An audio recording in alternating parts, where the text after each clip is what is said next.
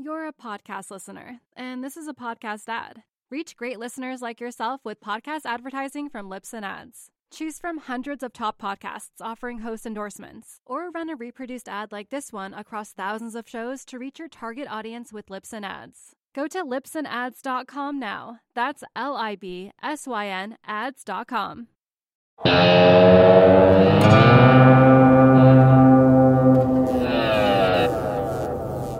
It's Tuesday, August 4th, just after market close in New York. This is the Real Vision Daily Briefing. I'm Ash Bennington in New York, joined shortly by Mike Shedlock, also known as Mish Shedlock, a writer from TheStreet.com.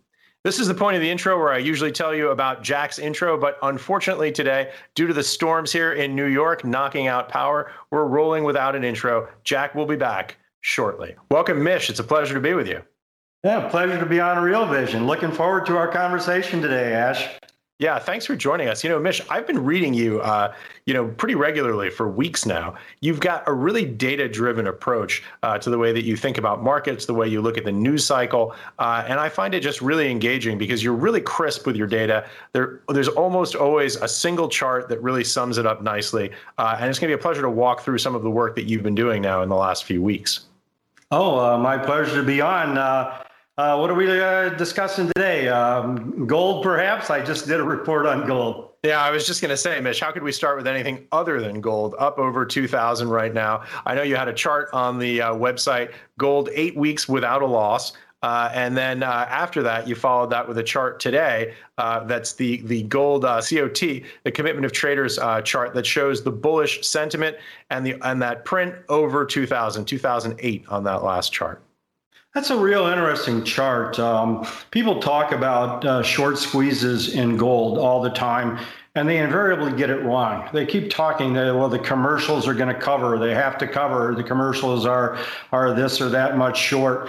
But the commercials are really two groups of people. One is the producers. The producers are those that mine gold, and they sell it via futures. So they are always short gold.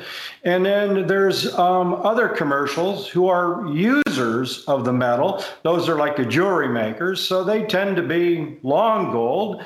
And then we have the broker dealers, the JP Morgans, Morgan Stanley, the broker dealers, they take the other side of the trade. And it's typically the other side of the trade of the managed money, of the futures, of the hedge funds, of the little specs, of the small guys. The short squeeze does not develop from the producers or the commercials.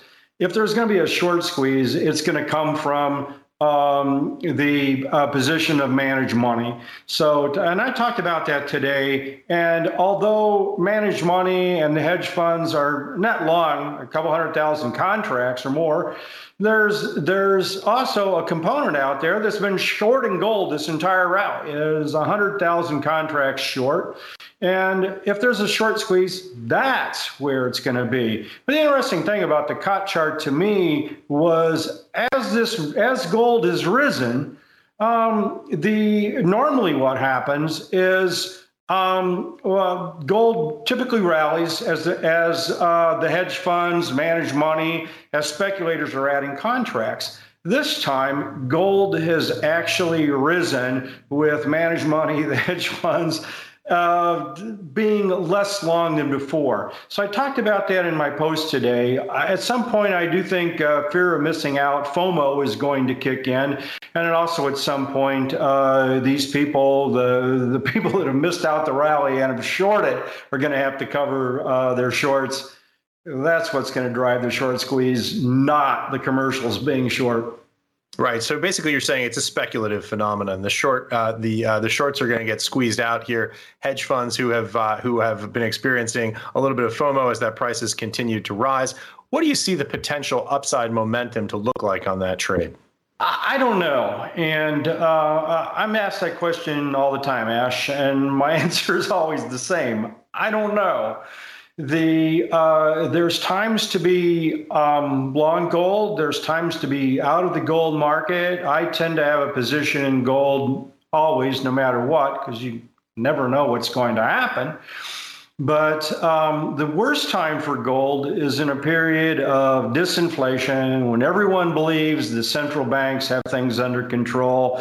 The best two examples of this that I can come up with, and I've talked about this repeatedly, is during the Greenspan years. It was called the Great Moderation. People had a lot of faith in Greenspan that he could do no wrong.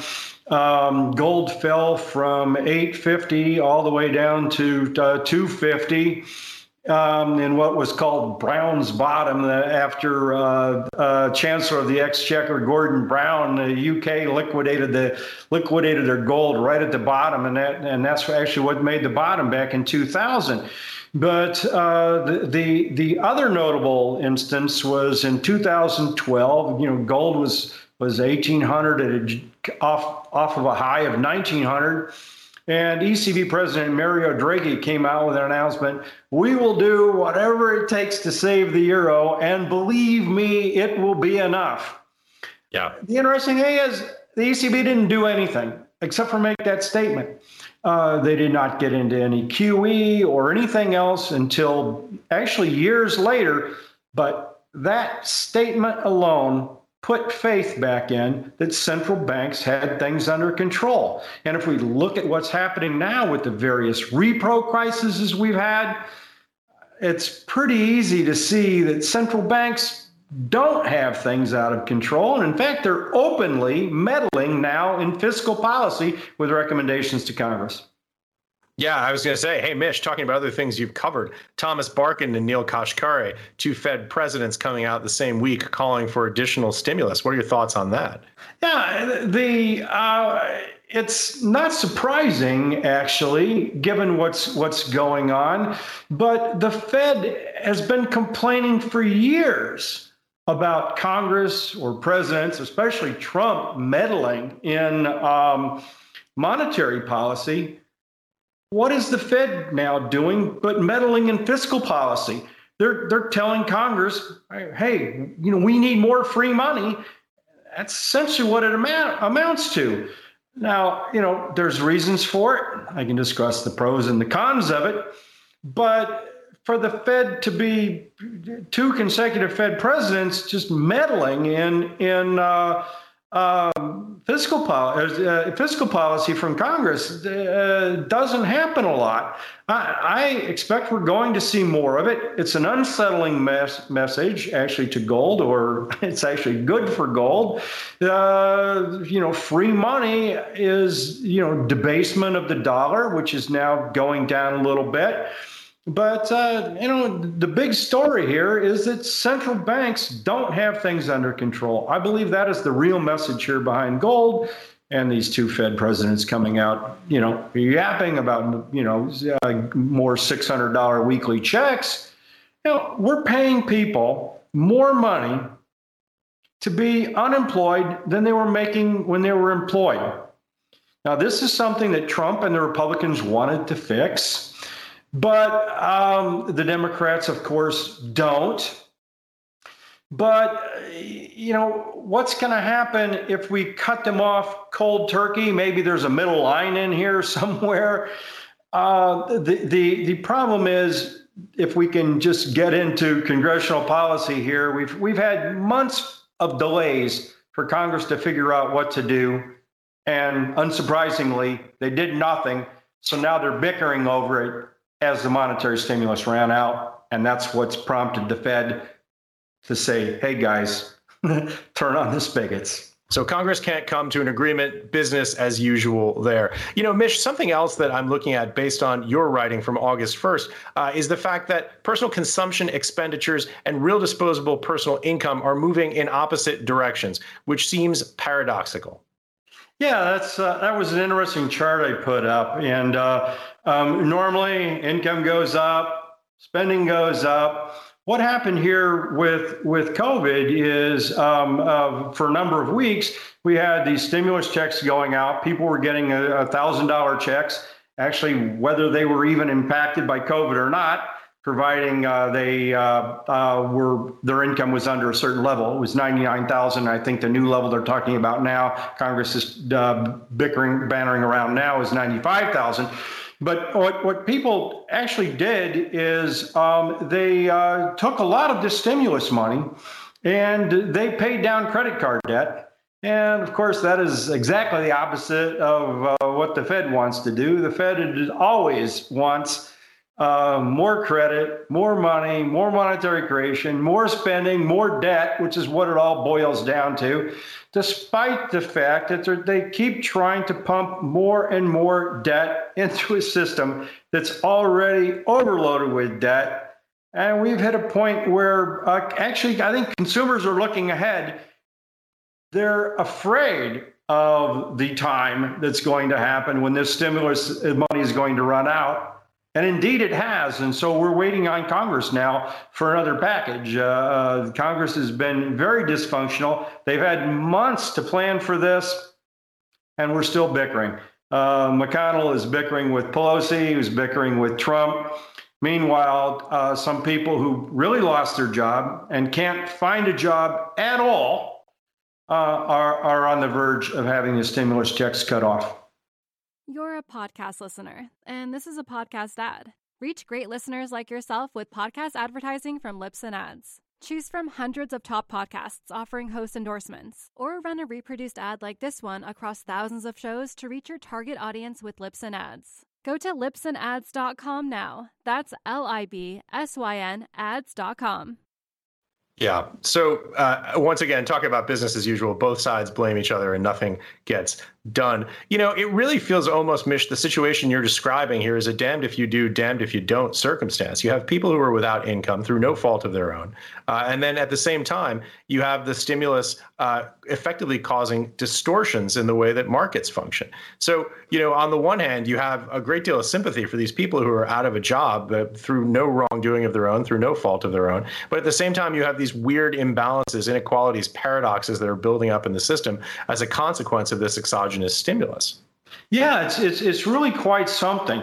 There's millions of people, maybe 15 or 20 million people who are making more unemployed than they did employed. Meanwhile, we kept all of the nurses, all of the essential services, all the grocery food workers. I mean, you know, they still had their job, and they're looking at people not working, making more, you know, than they did. There's an inherent unfairness to that people see, and rightly so. I mean, this is an argument that I agree with the Republicans on, you know, in principle. The problem is, you know, there's also a number of people who are out of work simply because government came along and said, hey, we're closing shop. You can't even leave your house, essentially. You know, don't go anywhere, don't do anything. They wear a mask, and I think we should wear masks. So I'm not criticizing wearing a mask. I'm just trying to convey an attitude of how, you know, people are seeing this and viewing it as unfair. So, you know, so they were told that they can't go to work, that their business was not essential, that they're shut down. And so they were shut down. And some of these people, many millions of them actually, you know, have no job to go back to. So they're going to look at Congress saying, well, you know, you're shutting off my benefits here now because of the bickering, you know. So, you know, there's a number in there that sort of makes sense. But meanwhile, the way Congress works is it's all or nothing. Both sides get what they want or nobody gets what they want. And that's where we are now. That's what the Fed is worried about, and actually rightfully so. But it just comes across as weird when they start interfering, like we've discussed, in fiscal policy. Yeah, it's unusual to hear Jay Powell, for example, in his testimony saying, hey, guys, we need help, basically. I mean, that was really the simple message. Yeah. And, you know, it is this sense of you can't, it's hard to blame the central bankers for wanting more support because it's just not forthcoming. And a lot of this stuff is meant to be done on the fiscal side. But we can blame them for a lot of things. And, you know, they try and absolve themselves. It's like, you know, Bernanke I don't know if you remember, what is "We Saved the Day" or "We Did It." I forget the headline that we saw back then that was really nauseating to me, because it was the Fed policies that got us into this mess. Now, we can't blame the Fed for COVID.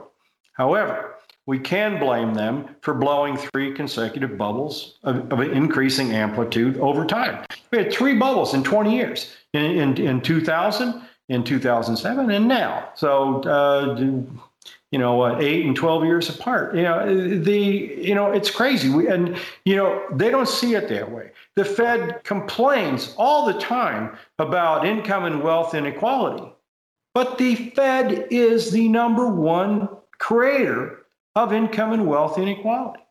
They created this mess.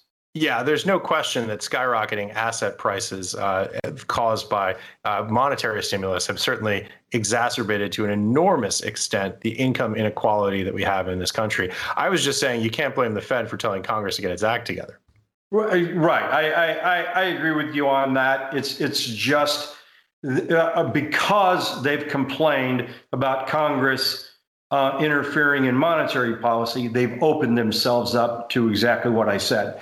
Complaints of Congress saying, hey, you're interfering now in fiscal policy. It's not a good thing for this to be happening. Let's put it that way. Well, central banks don't like being criticized by Congress, certainly. So I suppose it's good for the goose. Let's talk a little bit here about inflation and tie that back in.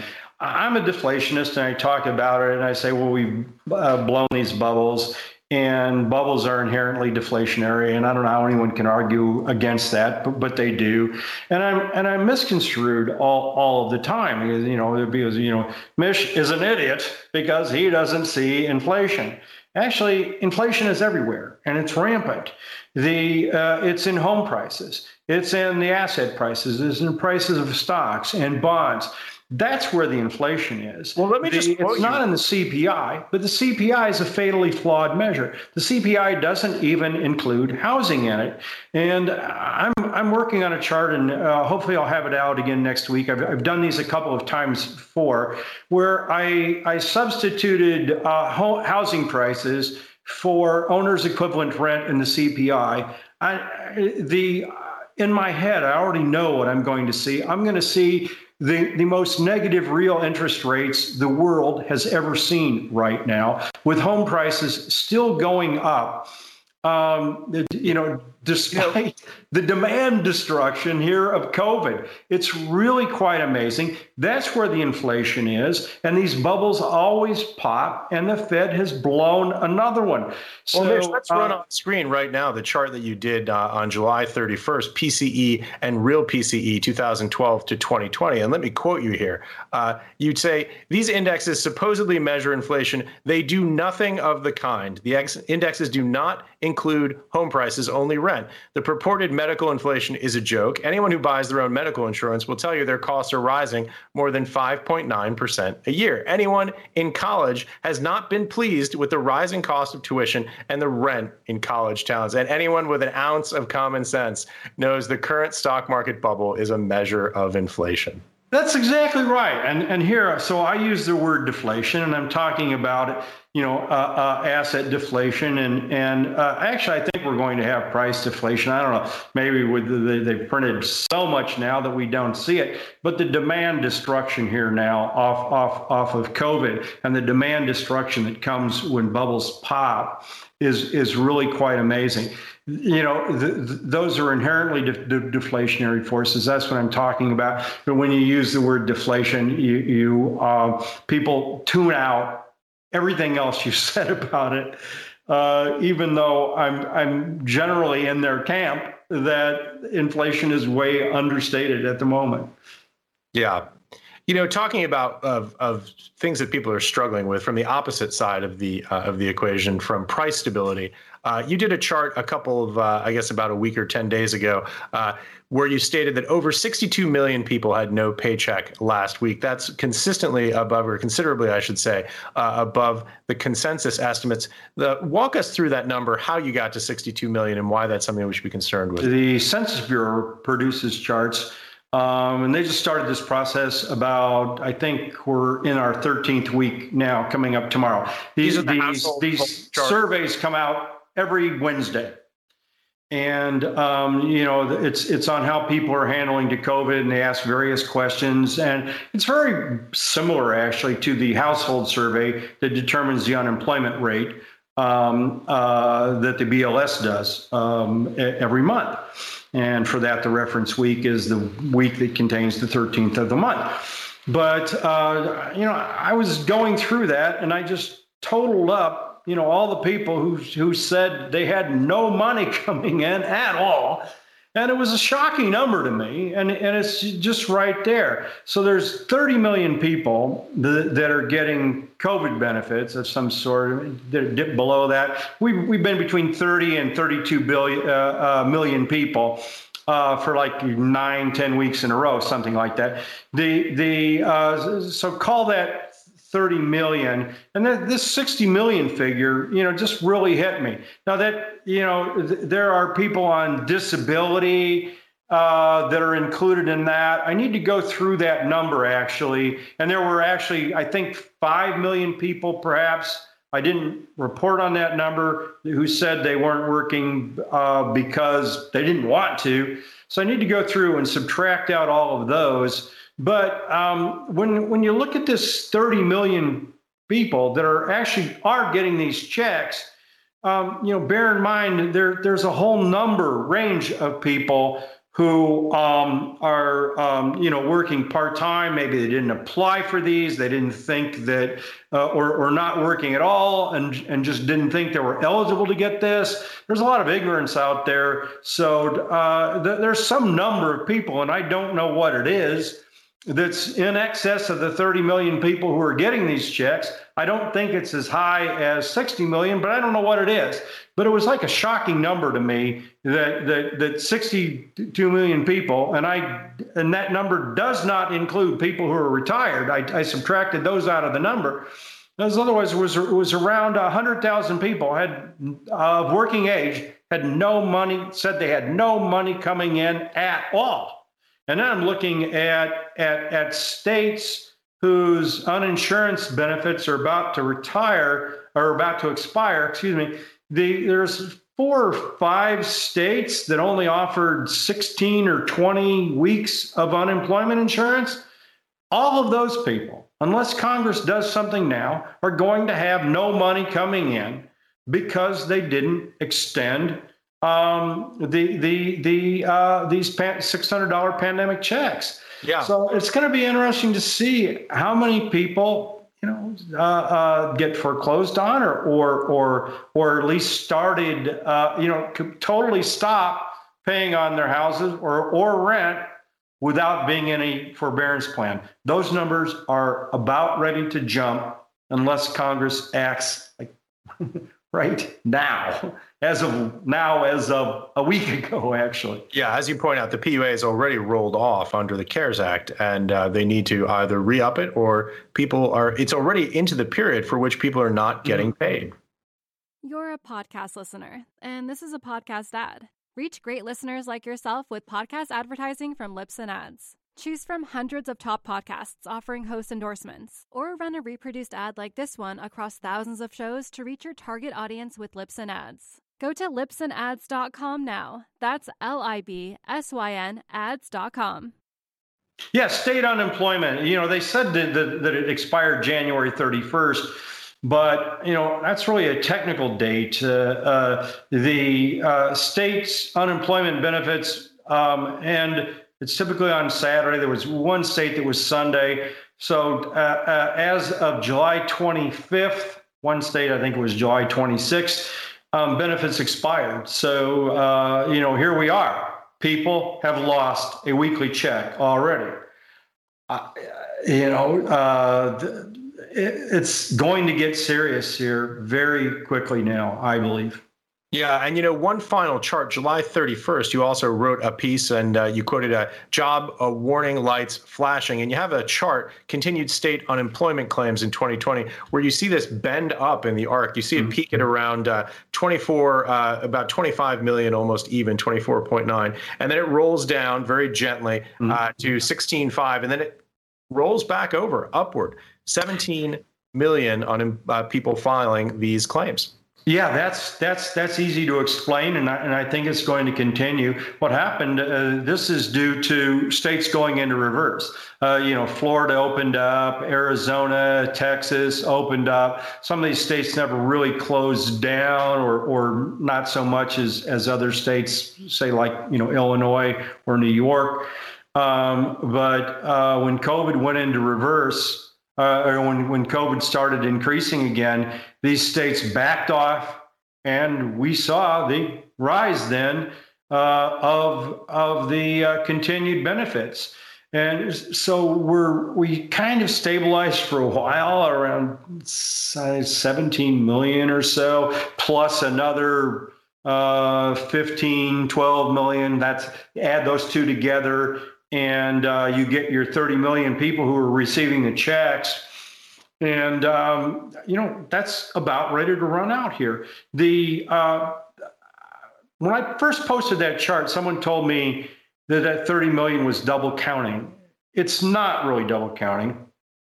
It's people are either on a state program or a federal program. They can't be both, and they have to apply first to the state level. However, what is double counting, and the reason why the official unemployment rate is so low, is a lot of these people on pandemic insurance that are getting these checks maybe worked 5 hours, 10 hours, whatever. So in contrast to state unemployment programs where you have to be totally out of work, the pandemic portion of this, 12, 15 million people were allowed to collect if they were working part-time. So it's not really double counting, it's just adding X and Y. And that's the reason why the based on the reference week, I'm expecting the number of unemployed in the next job report, which is going to come out first Friday of every month. I'm expecting it to show about 17 million unemployed, but there's another 15, 12, maybe even 17 million people who are partially employed, working very few hours. As a result of the renewed lockdowns. All right, Mish. So what does it all mean? Let's bring it all together. We've got these challenges in labor markets. We have problems with managing stimulus. We've got dysfunction in Congress. No surprise there. And we've got asset markets gyrating around. Right now, the S&P closed today at 3306. It's like 2.5% down from an all-time high of 3393 intraday. That doesn't sound to me like an asset market that reflects the gravity of the pandemic or the economic problems that we've had as a consequence. Not at all, Ash. It's the biggest disconnect in history. I've called a number of things right, and I've called a number of things wrong. And one of the things I've got wrong, I never thought that this bubble would get this big again. And certainly, from March till now, I did not think we were going to make a new high here. So, calling the economy is a lot easier, in my opinion. Although the economists are wrong all the time, I've generally been reasonably correct, at least in the ballpark on that. Certainly on interest rates, which I've been calling for lower and lower and lower. But we got just a huge disconnect. And what the Fed has managed to do, and they want to do, actually, they just can't come out and say, hey, we want you all to speculate in stocks. They can't really say that, but that's the message, and people are doing it. And Ash, it works until it doesn't. And, I don't have any insight into when this is going to stop working. And, people claim they know. This gets back to what you asked me about gold. What's your target? I don't have a target. I can just see, what the Fed is doing. I can tell you that I'm positive it's going to end badly. But I would have said the same thing In fact, I did say the same thing 2-3 years ago, probably. And here we are, the stock market going well beyond where I thought it would get. It's a matter of being prudent or being not prudent. And I think a lot of people are going to get burnt by this, especially the millennials here now, who are one part of what's going on here. They've got this Robinhood app. I've got millennial friends that were never interested in the stock market, but they are now. They're going out there. They're day trading these stocks in bigger and bigger and bigger amounts. And that's who's going to get burnt by this. It's certainly not the hedge fund managers who are taking money off the top. It's people plowing in right at the very end that are get burnt by this, and also the retirees are going to get burnt by this. I side with Hussman, if I can throw out a name. He thinks the stock market's going to decline 50% from here. Actually, 80, I think, is his number now. And he's been saying that for several years, and so have I. And you either, you look either foolish now or you look foolish later. But I just don't believe it's wise to invest in what I believe is speculative bubbles. So I'm setting it out in cash, in treasuries. Some people call those bubble, but I don't think so. And in gold and miners. So that's how I'm playing it. That's not advice. I'm just saying what I'm doing. Because we don't know when these bubbles pop, and I just don't want to participate in them. I heard if you bought stock on your iPhone, it couldn't go down. That's not true. That's actually the message. I have people telling me, well, it always comes back. It always comes back. It always comes back. Let's look at Japan. If we want to leave with a final thought of what, I'm not saying this is going to happen. I'm just saying it can happen. The Nikkei fell from over 40,000 all the way down to 8,000 over the course of over 30 years. Is it going to come back? Actually, I expect it will now, but not in any of these people's lifetimes. And for somebody who's retired and is throwing more and more and more into equities because the treasury yield is so low, chasing this rally higher and higher, those are the people who are going to get burnt, and they're going to get burnt big. No one can tell you when. Certainly I can't. I wish I could. Well, the Nikkei is the ultimate cautionary tale. I think it peaked at around almost 39,000 in October of 1989, and it is still stuck today at 2753. Mm-hmm. So it's a truly secular stagnation, generational, sort of lost generations with an S. Not the base case here for the U.S., obviously, for very different reasons, very different economy, very different structure. But the idea that it cannot happen in an advanced economy simply isn't true. It has happened. That is correct. I think we're going to see it, perhaps not to that same extent. Our demographics are different than Japan's. By the way, fundamentally, I like Japan just because I think they are going to get out. They're going to escape their demographic deflation at some point. I mean, and we don't know what the trigger is going to be. Now, there doesn't even have to be a trigger, but all of a sudden attitudes changed. All the people in Japan that are xenophobic, they don't want people coming in, they don't want to have kids, whatever. All of that's going to change at some point. And meanwhile, the U.S. is still on a very deflationary piece of a demographic transition here. We're having fewer and fewer and fewer kids. We might be following Japan with a lag, albeit with some differences that you mentioned. But I think Japan's going to bust out of its deflationary impact ahead of the U.S. We'll see. That's one of the things that I've been watching. Mish, great conversation. Any closing thoughts in the last few moments? That's it. Readers might want to know how to get a hold of me. They can do so at thestreet.com/Mish Talk. And please tune me in. I do 3 or 4 posts every day, 7 days a week. And actually, Ash, I do not believe I have missed writing a post a single day since March of 2003. I've worked continually every day. Now on Christmas, it's just Merry Christmas. On New Year's, it's Happy New Year. But actually, I believe I've gotten something out on my blog. It's gone through Blogger to my own on WordPress and then to the Maven and now to TheStreet.com. But I've been writing about stock market, the economy, gold, interest, all from an Austrian point of view every day since 2003. That's a pretty long record there, I think, Ash. Mish, quite a streak. Thanks for joining us. Pleasure to be on Real Vision. And I look forward to the next time.